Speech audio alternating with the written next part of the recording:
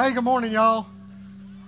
Good morning. Hey, my name is Ed Griffin Hagan. I'm one of the pastors here at Church on the Trail. You know what? I'm going to lose this plaid jacket because Richard said I'm going to get dunked, and I'm not going to get dunked in my plaid jacket. So look, I'm so glad that you're here. There's lots of places you could be, but here's what I know. I know that God has ordained every single person that is here. I know that He has some good news as a matter of fact, He's got the greatest news ever for us this morning. And if you would let me pray, that's right. Great news this morning. And if you'd let me pray real quick, then we'll get started. Lord, we love you today. We thank you so much for being who you say you are, for being able to do every single thing that you say you can do, Lord. We thank you that 2,000 years ago, you willingly went to that cross for us, and you rose from the grave to prove that you are who you say you are. Lord, we thank you so much for that. Lord, I pray and lift up every single person that is here, that you would open hearts, you would open minds, and you would open spirits. Lord, your word says that lives are transformed by the renewing of the mind, and so I pray this morning that would happen. And so, Lord, I lift them up to you in Jesus' name. Amen. Hey, you may know this, maybe you don't know this, but I'm graduating, oddly enough, at 53. I'm graduating from Liberty with a Master of Theological Studies in about 3 weeks. No, that's not why I said it. That's not why I said it. I'm making a point with it. And that's this.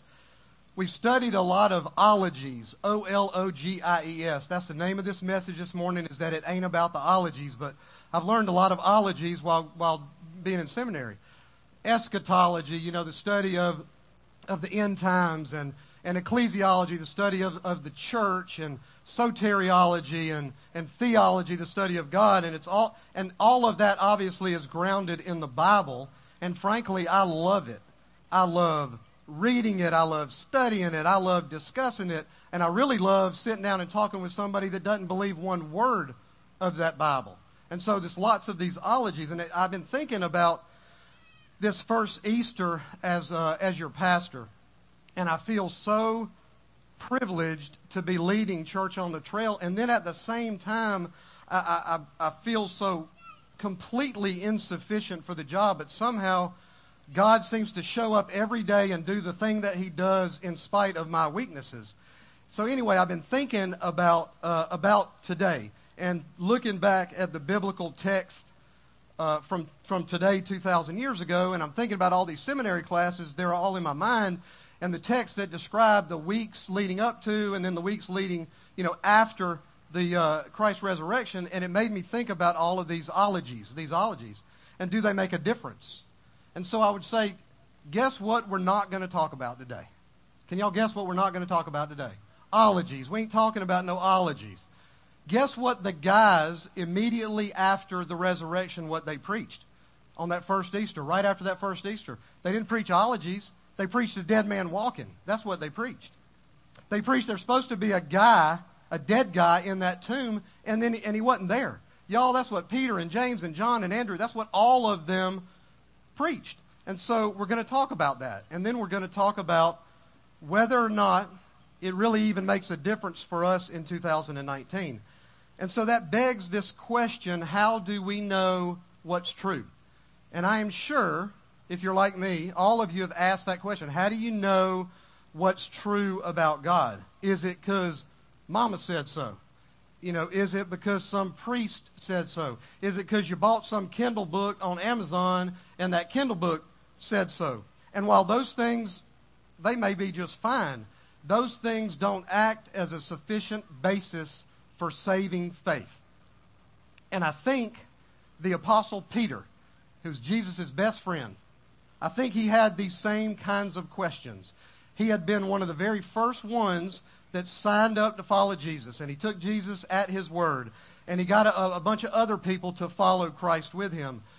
But then when Jesus was put on trial and Jesus was murdered, everything in Peter's world just came crashing down. In his mind and in his guy's mind, Jesus wasn't supposed to die. He was supposed to inaugurate the kingdom. He was supposed to kick Rome's tail out of Israel. And so they're all thinking, how can God have let this happen? And if Jesus is so loving and so in control, why had he left Peter and all of the other disciples alone by themselves in this big mess? And so I think Peter's struggle, his faith struggle, it had gotten so bad that he outright denied even knowing Jesus, not once, not twice, but 3 times. And the Gospels record all of that. Matthew, Mark, Luke, and John, the first 4 books in the New Testament, they all record that. But everything changes on this Sunday morning 2,000-something years ago. And the book of Mark, and we've been walking at Church on the Trail, we've been walking through the Gospel according to Mark, and obviously it reaches its pinnacle in Mark 16. And I want to read you a couple of verses, starting in verse 5. It says, and the text says, and entering the tomb, they, which was the they is some of Jesus' followers, they saw a young man sitting on the right side, dressed in a white robe, and they were alarmed. And he said to them, do not be alarmed. You seek Jesus of Nazareth, who was crucified. He has risen. He is not here. See the place where they laid him. But go tell his disciples and Peter, he is going ahead of you into Galilee. And Matthew records it, and Luke records it, and John records it. And if we back ourselves up just a few days, Jesus is arrested in the garden. And when he's arrested in the garden, Peter kind of follows that. He's almost like he's lurking behind trees and kind of following all of that. Peter had promised Jesus that he wouldn't deny him. He promised that he wouldn't deny him. The 3rd time he denies him, Jesus locks eyes with Peter. The text says he gazed into Peter's eyes. And Peter had just denied him again. That gaze caused Peter to break down. The text says he broke down and wept in shame and guilt because he had promised Jesus, far be it from me, I will never deny you. And he did it 3 times. Any of y'all ever promise God that you're going to do something and then not follow through on it? Me too. So Peter, shame-filled, guilt-filled, the Gospel according to John records that Peter goes into the tomb, the empty tomb. He walks into that tomb, and he's filled with shame, and he's filled with guilt, and he's discouraged, and he's depressed, and he's defeated, and he's doubting. But he walks out probably as the most important leader in this new Christian thing.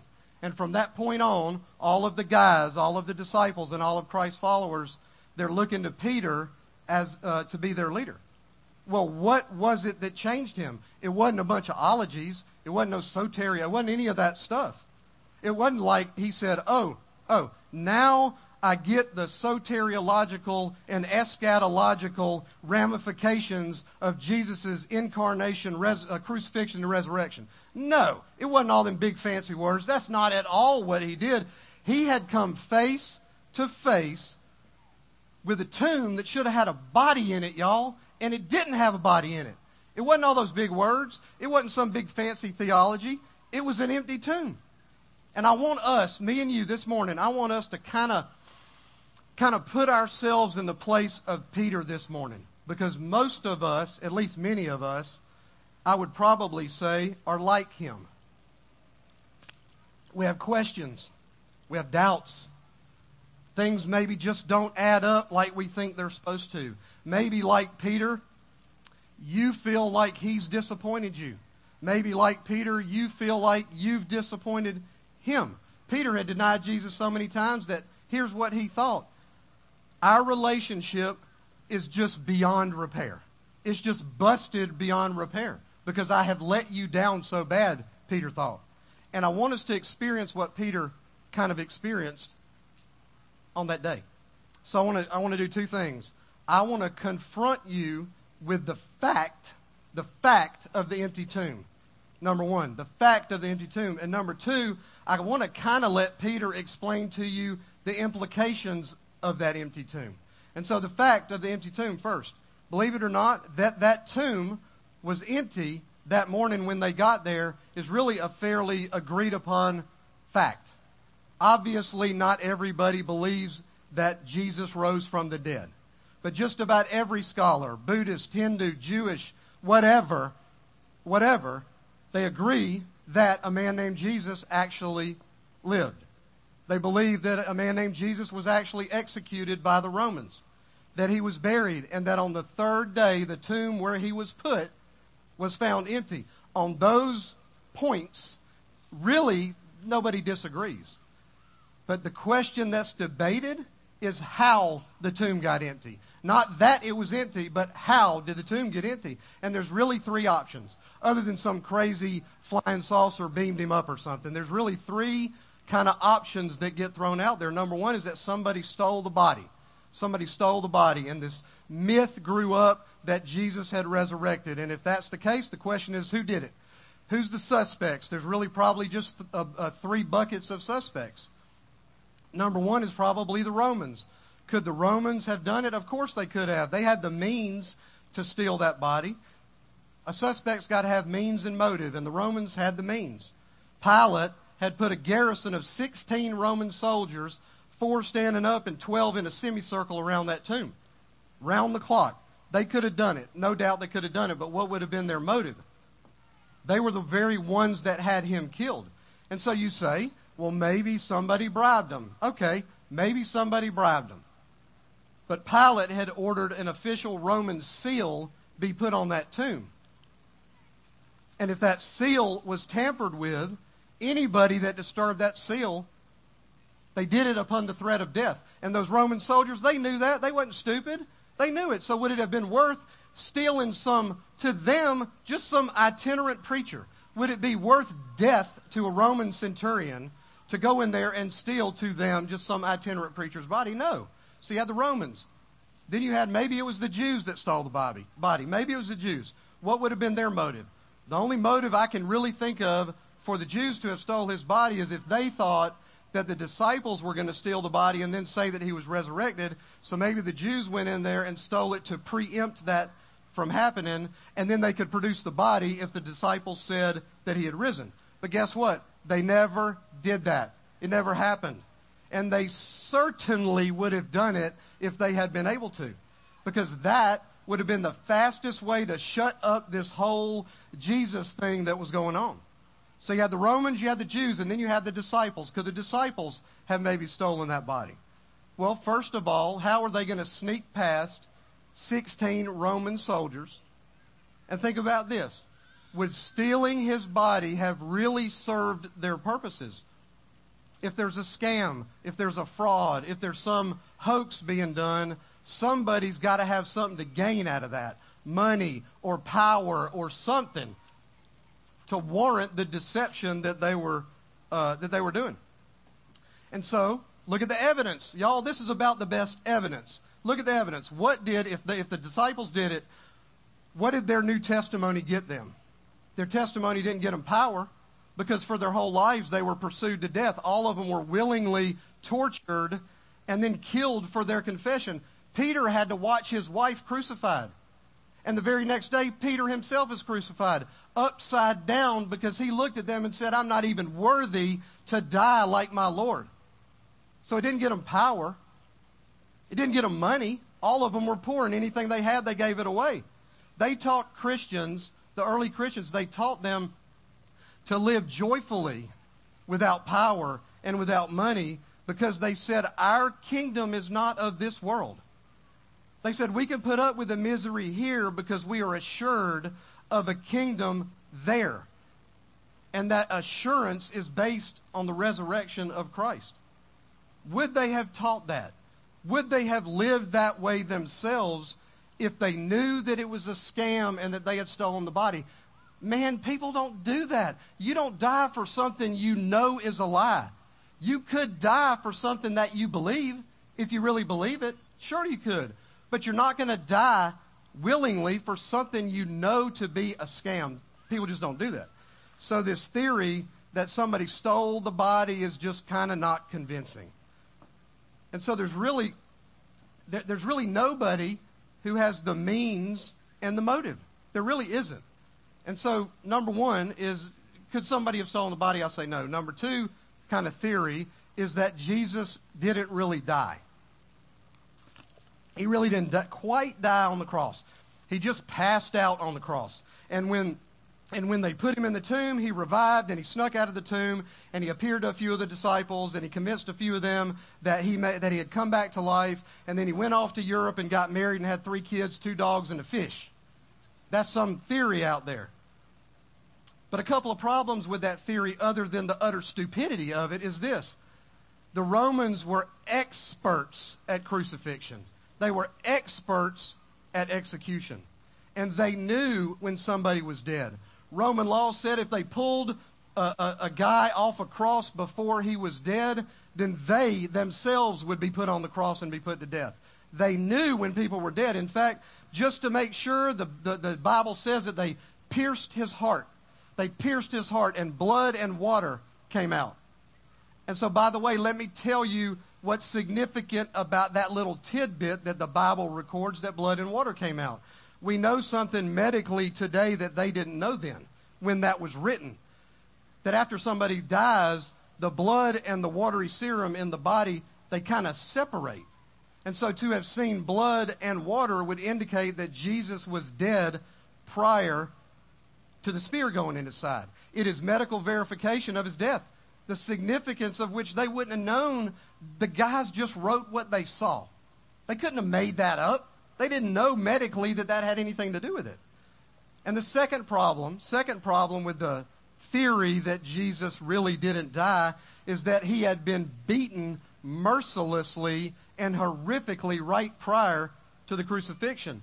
And y'all, Roman beatings usually resulted in death. Roman beatings ended up in disembowelment, in ribs being ripped out of the rib cage, in a bloody pulp of a person. So this is probably why Jesus died before the guys that were on his right and left, because they had not endured the merciless beating that he had. And so the point here is this. If anybody were to survive a crucifixion, which they didn't, but if they were, it would not have been somebody that had been whipped so brutally and lost so much blood as he did. The third problem with this whole idea that he survived is if he had somehow, which he didn't, but if he had, put in that tomb and survived, how did he roll back a 3-ton stone and slip past 16 guards unknown, and then go in the condition he's in, beaten, can't move, a bloody pulp, go and see his guys and say, I'm God? Option number 2, that he didn't really die, is just plain dumb.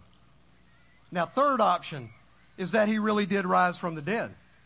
This is a best evidence thing, that he really did rise from the dead. It's the simplest explanation. It's the most compelling explanation, that he rose, that he appeared to his disciples, that he commissioned them to go around the world telling folks about it, and if it cost them their lives, which it did, gladly. You know why? Because they had seen him with their own eyes. They touched him. They talked to him. They walked with him. They ate with him. They hung out with him. They saw all of that with their own eyes, and it did cost them their lives. It's what I said before. People don't die for something they know to be a lie. They don't. Well, if this is the simplest and the most compelling explanation, why doesn't everybody believe it? Because y'all do know that everybody doesn't believe it. I'm sure that there are many people here that have not investigated it and don't believe it. And so I read something, y'all, last week, and it's a guy named Wolfhart Pannenberg. He said, the evidence of Jesus' resurrection is so strong that nobody would question it except for 2 things. First, it's a very unusual, miraculous event. And second, if you believe it happened, it's got to change the way you live. So it's an unusual, miraculous event. And there are some people, y'all, I know, put me in this bucket 16 years ago. There's some people that do not want to even consider a supernatural explanation for anything. And crazy enough, these are the people that they say it's in the good name of science, as if taking science seriously means refusing to consider all of the evidence, to include miraculous evidence. Let the evidence lead you where the evidence leads you. And the reality is that closing yourself off to whatever the evidence is the very definition of closed-mindedness. And then there are other people that they question this because it demands life change. If Jesus really went into that grave really dead, and he ran out of that grave really alive, that means he's Lord over everything. He's Lord over morality. He's Lord over ethics. He's Lord over salvation, over science, over history, over sociology, over everything. Look, I got a good friend of mine, and he cannot get past the idea that there's suffering in the world, the idea that there's evil in the world. And he says there's no way that God raised Jesus from the dead and left so much suffering in the world. But guys, that's not an honest consideration of the evidence. That is ignoring the evidence because you walked in and already made your mind up before you even looked at it. And you're putting things into that question that don't belong there. So I want to ask you this question. Every one of you, I want to ask you this question. Have you ever considered evidence on its own terms? Or are there reasons that you won't even consider the evidence? You may say, well, if the resurrection is true, why is the world still such a mess? Why did my life turn out the way it did? Or God, why aren't you more involved in the world? If you showed up every once in a while, it'd be a good thing. Or why are there so many different religions that maybe people all say that they're true? Why is that? Or maybe, just maybe, you don't want anybody telling you what's right and wrong. But none of that has anything to do with whether Jesus ran out of that grave alive. So I want to challenge all of us to be open-minded enough this morning to consider the evidence on its own terms. To walk with Peter into that empty tomb. And if you do that, the resurrection means three things. It meant three things to Peter, and it means three things to us today. Number one is that Jesus is exactly who he says he is. If he really rose from the dead, then he is exactly who he said he was. Regardless of the perceptions that we walk in there with. Y'all, my disbelief doesn't change the facts. Your disbelief, it doesn't change the facts. He either went in there dead and came out alive or not, and if I don't believe it, it doesn't change what happened. I'm not that important that my belief is going to change what happened in that grave 2,000 years ago. Acts chapter 4, Peter and John, they get in this really interesting argument with a bunch of academics and theologians. You know, smart guys who say they're open-minded are usually closed-minded. And so they're talking to these theologian guys. And these guys are saying Jesus could not possibly be the Messiah because of X, Y, and Z. And all the smart people of the day agreed that it couldn't be true. Acts chapter 4 in verse 19 says this, "But Peter and John answered them, whether it is right in the sight of God to listen to you rather than to God, you got to be the judge of that. For we cannot," listen to these words, "for we cannot but speak of what we have seen and heard." In other words, they said, look, brothers, we're not saying we're smarter than you. You got more degrees hanging on your wall than a thermometer. We're not saying that we're smarter than you. But then on the other hand, we know this guy who came back from the dead. We saw it. We were there. We touched him. We talked to him. We sat down and ate with him. We saw all of that happening. And no offense to you, Mr. Smart People, his coming back from the dead trumps your PhD in theology. Do y'all get that? It does, if it really happened. And I know, man, I know. Me and you can't get in some time capsule and go back in time and physically stand there with Jesus and poke our finger through a hole in his arm or his hand or his feet. I know that we can't do that. But I also know this. The evidence that we have, the best evidence that we have, is enough for us to come to a conclusion about it. The breakdown is not in the insufficiency of the evidence. The breakdown is something that we've already decided is untrue when we walk in to look at the evidence. And I want to be very personal with you. This is how faith in Christ worked for me, personally. I had all these questions. You know what? No, I didn't. I didn't have questions. I just had unbelief. I didn't believe any of it. I thought it was a bunch of junk, a bunch of malarkey, terrible doubt, unbelievable doubt. I'm trying to disprove it 16, 17 years ago. I pick up a Bible. I said, I'm going to read the Bible, but none of it's true. But I'm going to read it anyway. Y'all, to make a long story short, from page 1 to the end, it all points to Christ. From in the beginning to the end of the Revelation, it all points to Christ. It all points to today, 2,000 years ago. And y'all, I didn't know no ologies. I didn't know any of that junk. All I knew is every word in that book is true. And all I knew was that I was bringing nothing to the table other than the sin that made the cross necessary. That's all I knew. I knew that I was busted and broken, and I couldn't fix it myself. And I knew that all I had to do, and it makes no sense, all I had to do was believe. You mean I didn't have to do anything? No, I don't have to do anything. All I had to do was believe. And I believed every word of that. My favorite definition of faith is this, that faith occurs when the unexplainable confronts the undeniable. When something I cannot explain gets right in the face of what I know to be true. And the Bible is full of that. And when that happens, one of two things is going to happen to you. You'll refuse to even consider the evidence until God somehow explains every single little thing to you. Or, number two, you'll humble yourself before God and you'll say, okay, God, I'll consider the evidence on its own terms, realizing that you just may know more than me, and you may just have ways of running the universe that you have not let Ed in on, and I don't have to understand everything. Y'all, saving faith is not having all of your questions answered right at this moment. It is wrestling with the unexplainable. Do you think God wants you to be stupid? No. Wrestle with the evidence. Wrestle with what's unexplainable. Dig. If this is true, it will withstand any amount of pressure you put on it. You know what? If it's not true, then it won't. But if it is true, it'll withstand it's been withstanding pressure for 2,000, 3,000, 4,000 years. And it's kind of held up on its own.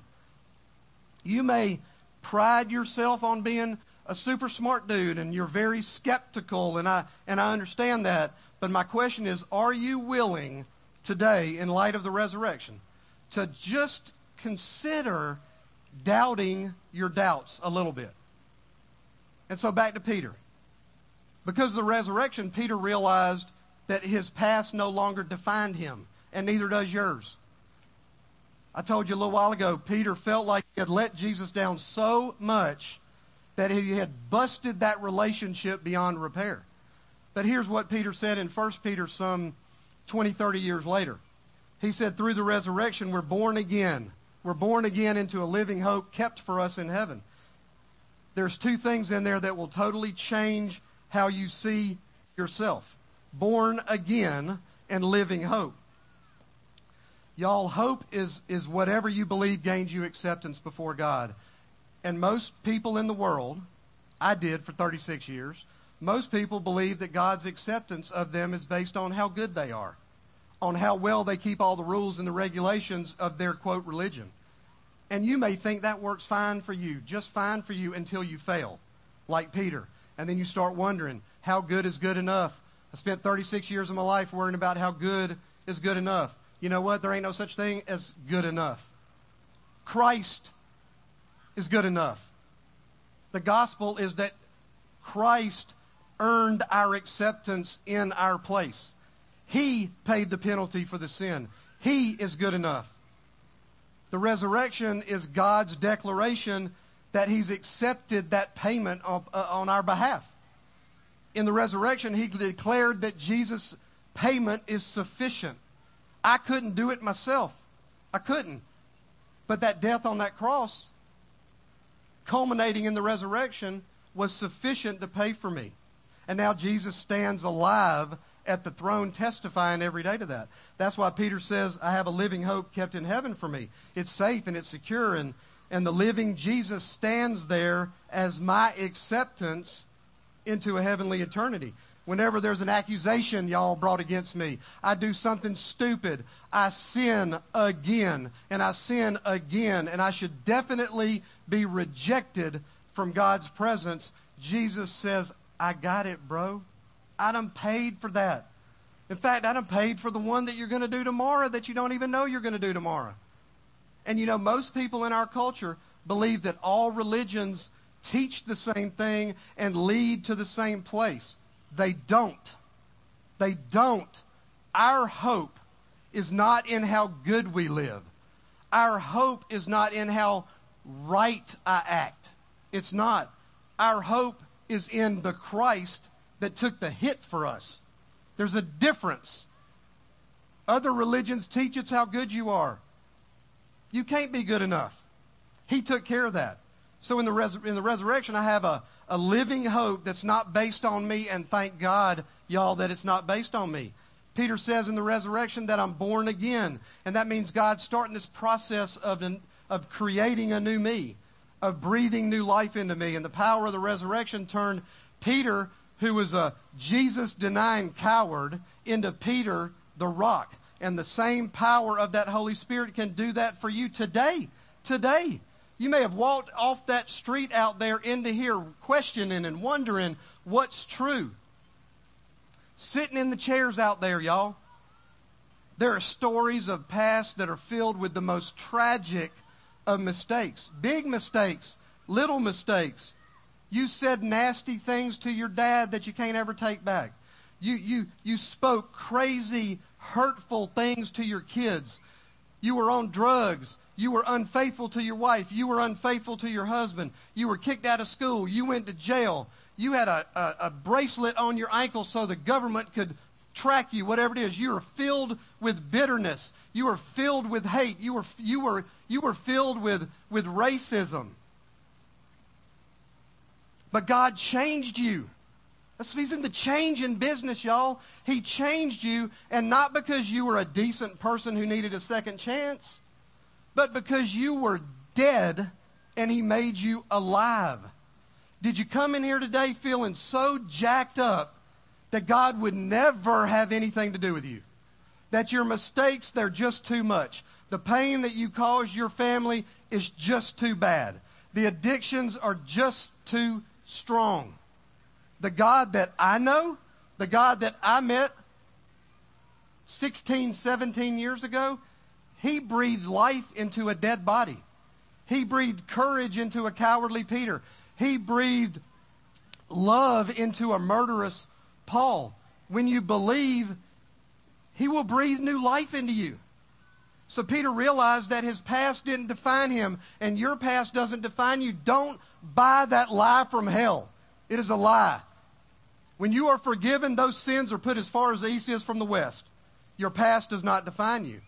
And finally, Peter knew that his future was secure. He said, through the resurrection, we now have an inheritance that can never perish, spoil, or fade. And one of the things you learn when you get older, and I'm 53 years old, is that everything in the world spoils, perishes, and fades. Riches go away. Health taken away just like that. All gone, gone in a day. You can't hold on to any of it. You can't take any of it with you. Every single one of us sitting here are going to die a physical death. And the life of belief and unbelief is never more contrasted than how an unbeliever and a believer approach the reality that we're all going to die a physical death. Listen to the hopelessness in this.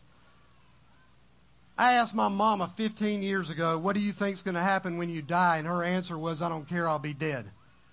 Y'all, that's hopeless.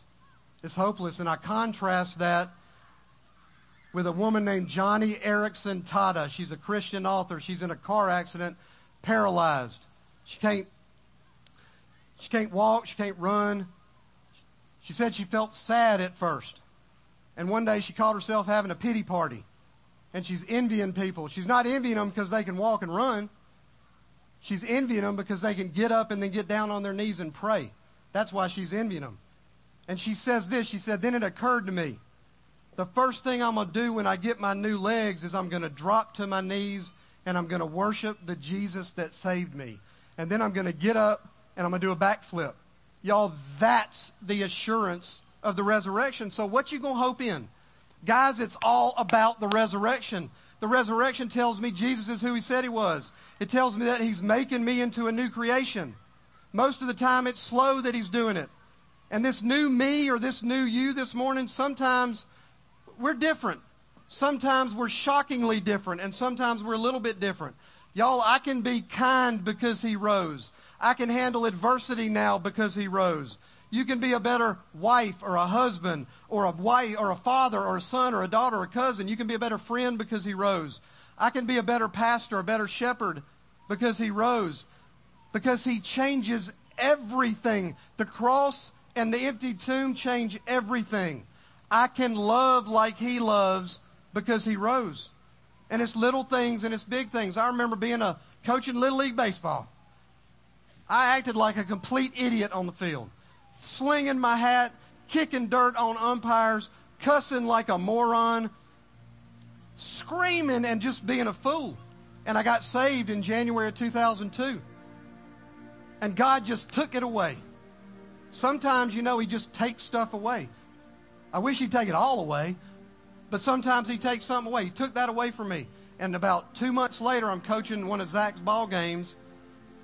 About 2 months after I got saved, coaching one of Zach's ball games, and I didn't act like an idiot on the field. And one of our parents walked up and said, "There's something different about you. What happened?" And I told him what happened. 27 months ago, I had a doctor look me and Susan in the eyes, and he looked at me and he said, "The biopsy's positive. You got prostate cancer." Jesus immediately said to me, "I got this. Lean on me." And we did, and he did. And in the grand scheme, one of those things is a little thing, and one of those things is kind of a big thing. But you know what? Y'all, they're both unexplainable and undeniable. They're unexplainable and undeniable. The only way that I was there. I saw it happen. That's why the guys went to their death for the resurrection, because they saw him. It was the best evidence. The best evidence is that's what happened. Paul said in 1 Corinthians, if Christ has not been raised, then our faith is useless.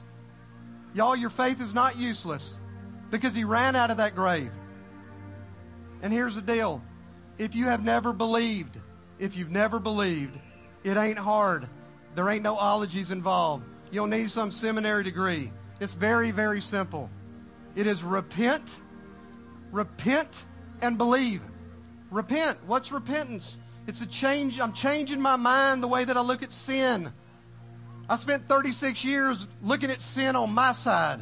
When I repent, I look at sin from God's perspective. All it is repent. I change my mind. I look at things differently, and I believe. What's the content of my belief? That Christ died on the cross to take care of my sin and rose again to prove that. It's not hard. And yeah, I'm asking you to believe, but you know what? You can't have my belief. You can't have your mama's faith. It don't work that way. You got to decide for yourself. And you know what? People don't argue with conclusions they come to on their own. They don't. You got to believe for yourself. And so here's my question. If today's the day that you peeked into that tomb and you found it empty and you said, "Oh my gosh, this is real. I really believe that what I believe is really real. It's really empty." And the how that it got empty is he walked out of it alive. If you believe that today, I want y'all to close your eyes, bow your heads. And if that happened to you today, if you went in that grave and you realize that it's real, I want you to just say, don't be raising your hands unless you want to. Don't be screaming out loud unless you want to, but you can pray quietly right there to yourself, but just pray this. Lord, I've changed my mind about sin today. I spent all kind of years, Lord, on my side of sin. And so I repent of that, and I want to be on your side of sin today, Lord. And I do believe that you died for me. And I do believe that you ran out of that grave alive. And Lord, I want your Holy Spirit to live inside of me, and I want you to be my leader and my forgiver for the rest of my life. And Lord, I love you. In your Son's name, amen. Look, here's the deal, man. If that happened to you today, you went from lost to found. The heavens are just screaming with joy. He will pursue you up a tree. Do y'all get that? And if that happened to you today, I'm going to say this. I'm going to caution you. Don't set the bar that all of a sudden you're going to be perfect, because that ain't going to happen. Because you know what? We don't allow perfect people here. So if you get perfect, you can't come back. If you get perfect, you can't come back. But I'm telling you, man, You got a defense now. You got a defense. You got somebody you can lean on every day. And so I'm telling you, if that happened to you today, we've got a little prayer tent over here. Come pray with somebody if you want to. Find somebody in one of these shirts and pray with them. You know what? If this is not your church home, go back to your church home and find somebody to tell what happened. You need to talk with people. You need to hang out with other believers. And you need to talk it out, because what will happen is you'll set yourself up on this pedestal. I did it when I got saved. I was like a zealot when I got saved. And then I sinned, and I thought, oh my gosh, then I must not be saved. And then I looked in the mirror and said, you know what? That ain't what the cross means. Because you know what? He done paid for all of it, every bit of it. And so I really want to encourage you to get with people and talk. Let us know on that connection card and drop it in one of these buckets that'll come by, or take it up there to the welcome tent and get you a free gift. But let us know, not so that I can come over to your house and tackle you in the driveway, but so that we can pray for you. That's all we want to do, is pray for you. So let me pray one more time, and then we're going to turn it back over. Lord, we love you. We thank you so much for being a God that changes everything. And Lord, I thank you for the people that made you their leader and their forgiver today. I thank you that their lives are going to be different. Maybe shockingly different, maybe just a little bit different, but different nonetheless. And so, Lord, I thank you for that in Jesus' name. Amen.